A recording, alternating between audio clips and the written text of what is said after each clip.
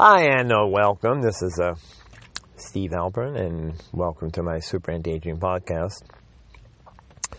If you subscribe and listen to my podcast, you've noticed there hasn't been any new ones in a while, and I apologize. I've been doing a lot of research and taking care of patients, trying to help them not succumb to corona or recover quickly. And as many of you know, I get to spend a lot of time with Dr. Paulina List, an integrative physician with lots and lots of years of experience. And so I learn things, practical things that we can take from a lot of the research studies that are out there. So let me back up on this whole situation and talk about a concept we've been using in certainly the nutrition alternative field. And I really have a problem with this misunderstanding of alternatives and holistic, or what we call integrative. Integrative medicine and nutrition uses the best of everything that has some credibility. And, many people in the mainstream don't understand this link to two.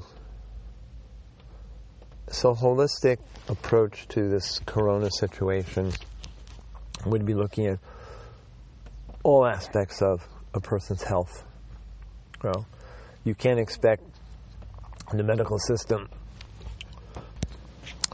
to do this right now, dealing with these emergencies, and even because many people in the field lack this kind of training. Very few medical schools still teach nutrition.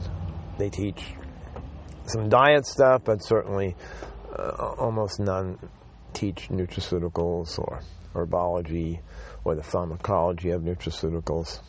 And every time you see a study, recent study came out in the Journal of American Medical Association, the Bible of journals, saying there didn't seem to be a real benefit from fish oils or vitamin D. And then if you read closely, they said, there might be a benefit. The problem is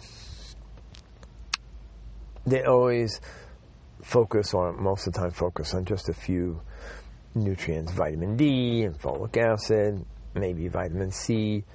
But it's a huge field, the nutraceutical field. So let me get back to my original concept here. Applying a holistic approach to your health. And for many of my listeners who already do this, I'm just repeating what you already know. And for new listeners, hopefully you'll understand this concept. The first concept is the weakest link. What is your weakest link in your health? Is it your GI tract? Is it your hormonal system? Is it your adrenal system? What's the weak link? And then you try and approach it holistically with nutraceuticals, with body work, with exercise, all sorts of things available today. But the first thing to realize is just taking a multivitamin or just even some vitamin D, if your system is really out of balance, isn't going to do it. So if you have a microbiome imbalance, you've always had a history of GI issues, not just one magical probiotic. You might have to do 4, 5, 6 different in a planned sequence. You might use things like butyric acid, which helps growth factors, and prebiotics. So there are lots and lots of factors, not just one, okay?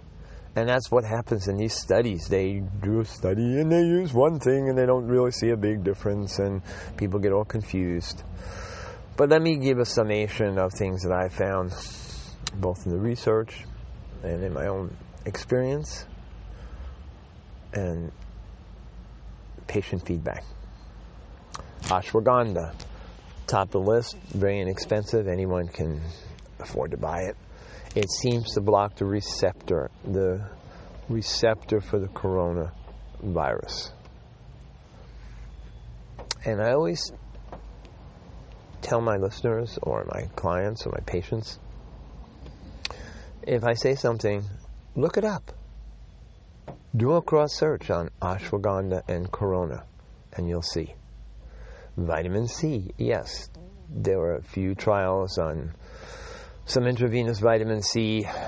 I didn't see great follow-up on it. Can vitamin C help your immune system? Yes. The problem is, how do you get it into your cell? I prefer using a good vitamin C. Almost all vitamin C's are good vitamin C's. Not really a problem. Don't be fooled by the super special vitamin C. Vitamin C is vitamin C. Now, there is liposomal vitamin C, which I also I'm a big fan of. Liposomal means it's combined with phospholipids, usually a lecithin or a similar compound, so it can get into the cell. That's a real important factor. You need to get the vitamin C into the cell. Another one on the list is fish oils. The EPA is anti-inflammatory. We know that, and we know a big part of the corona problem is the inflammation issue, and there are many other health benefits from fish oil. Lots of good companies. I use Life Extension. I use the Life Extension product that has the EPA, DHA in good amounts, and it has the olive. I like the olive leaf because that has immune effects, and it also balances your fatty acids. So fish oils, ashwagandha. Something I've talked about many, many times in these podcasts is broccoli seed. 3,000 medical studies on broccoli seed. It seems to be very popular now. It's grown. The one I recommend, the one I use, is at Vitalica Supplements.com. Vitalica Supplements.com. This was the one that was, and here's the one that's patented. You'll see information on it. Sulforaphane produced from the broccoli seed has anti-inflammatory effects, immune effects, some antiviral effects, some anti-cancer effects.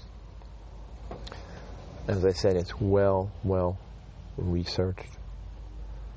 You know, one of the things I noticed personally almost 4 months ago when I had the corona, and I didn't really experience severe symptoms. I had a little muscle ache and tired. But I didn't like the muscle ache, you know, especially since I work out so much.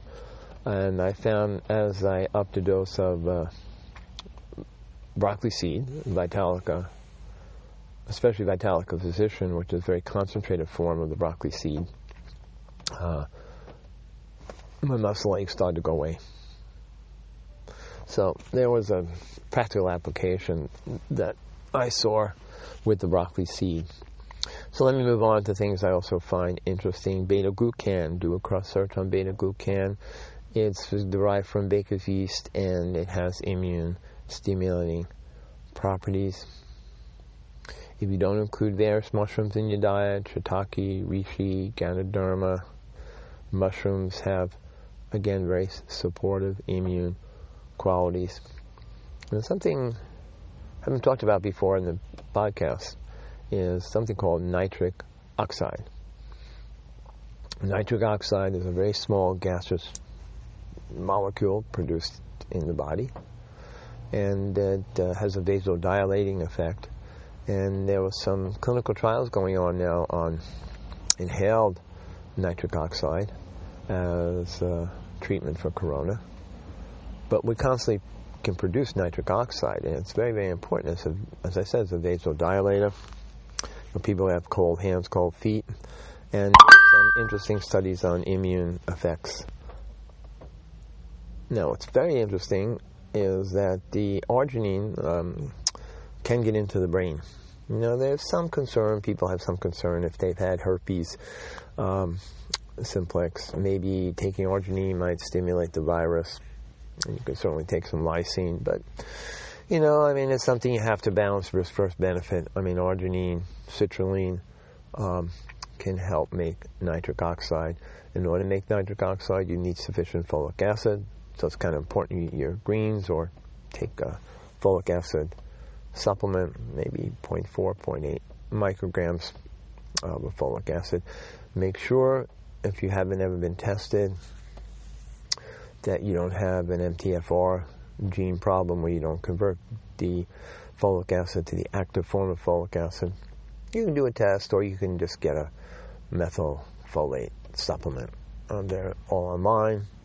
Like I said, I use Life Extension because I know they third-party test, but there are many companies that have methylfolate, and that can help stimulate nitric oxide, which might help with some of the brain issues. And this is going to be a long-term health problem, even when we hopefully develop the vaccines, as the long-term consequences of corona. And we see lots of reports of mental issues and chronic fatigue issues that people are getting from as an after effect of corona.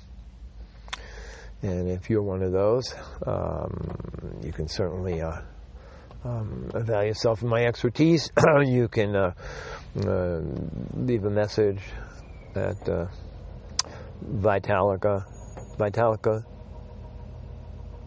Supplements, or I'll give you my email, stevennutrition@gmail.com, stevennutrition@gmail.com, and I'd be glad to go over more on this in detail.